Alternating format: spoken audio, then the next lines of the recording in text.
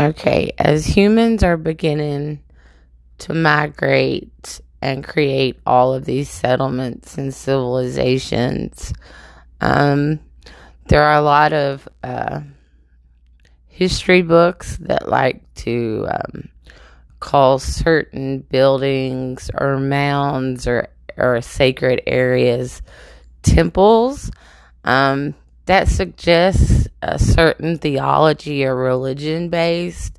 Um, Here's the issue: all of these people across the globe had one basic common belief.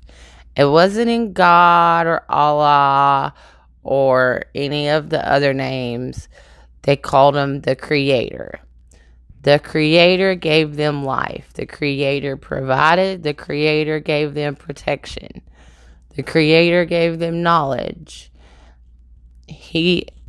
This being of energy created everyone and everything and made it all connected. And they understood this way before, like, our modern age, trendy, woke people, like to believe. This Aquarian mindset that we keep getting told that we're going through, or 5D, I think is the trendy name for it now.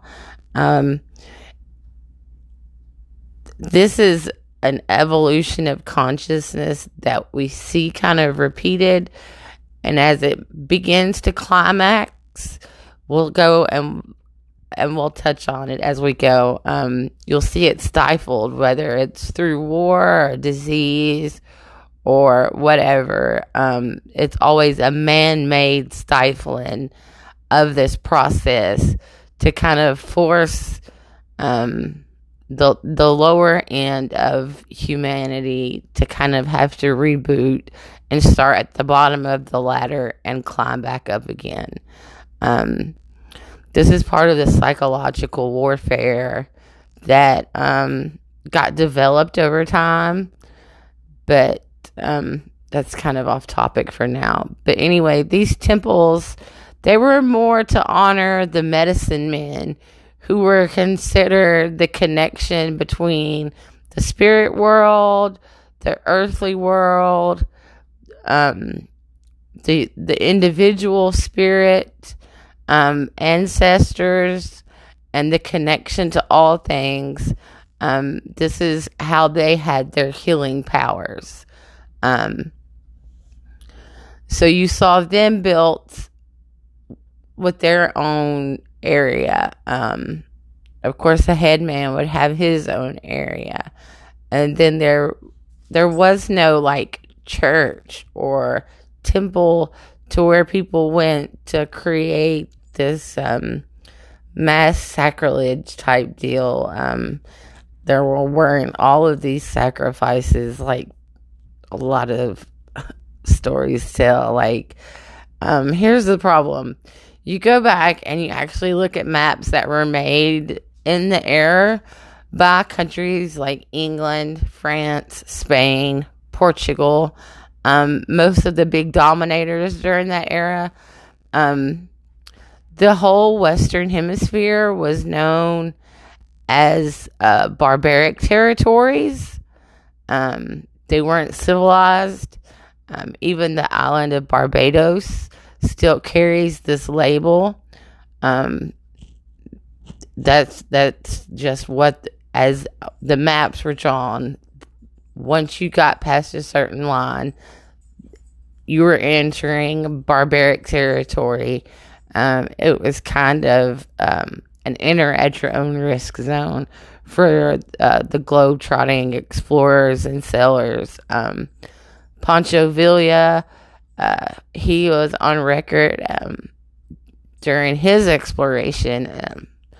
The people on the western coast of South America, he documented as being between 8 and 11 feet tall still. So we haven't really seen like the complete shrinkage of man down to his normal size. this, I think, had a lot of reason that the powers that be kind of concocted this idea that they needed to infiltrate what religion recognizes as the tribe of Gad.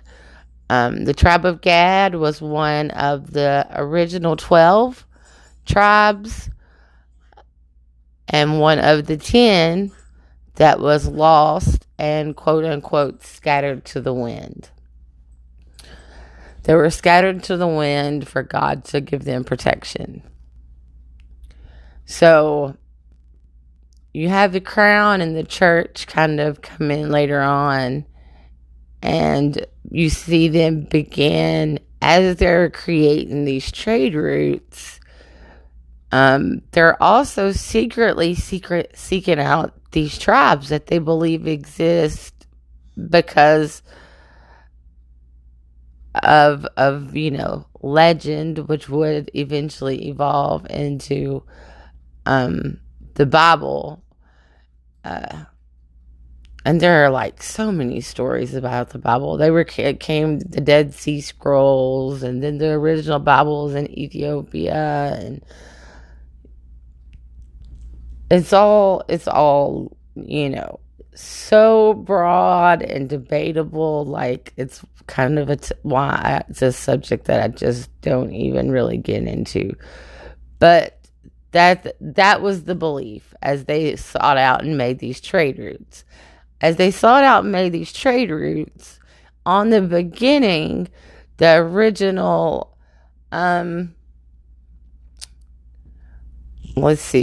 money, I guess you would say, if you couldn't trade, was salt.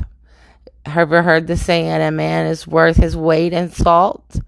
If a man was worth his weight in salt, salt was actually more valuable than gold.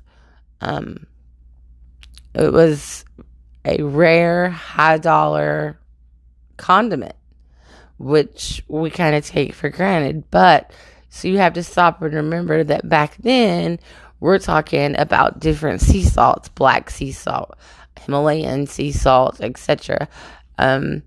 These are all being used as currency. So when people bought and traded goods, or yes, even bought and traded people, a man was worth literally his weight in salt. Okay? It's kind of messed up. And we get told that as this is going on, that they came to America seeking a quicker passage for their trade routes to Asia, which don't really make a lot of sense because you're sailing kind of around the globe completely to get to Asia. So that kind of debunks that little note that history tries to indoctrinate in you. Actually, the path that they were taking was the quickest route. Whether they like sailing around the Horn of Africa or not is, neither here nor there. You planned your trading accordingly, or you should have. So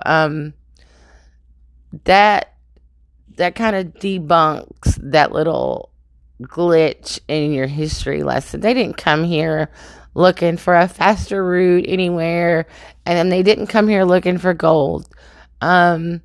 Gold, like I said, gold didn't really have a value. While it was used in jewelry and all those sort of things way back when, it was understood to be metaphysical. It was understood to be an adornment for those who resonated or vibrated highly in society. Whatever their standing was, they were to be respected, not because they were rich or royal. It's because of what they did for the other people in their area.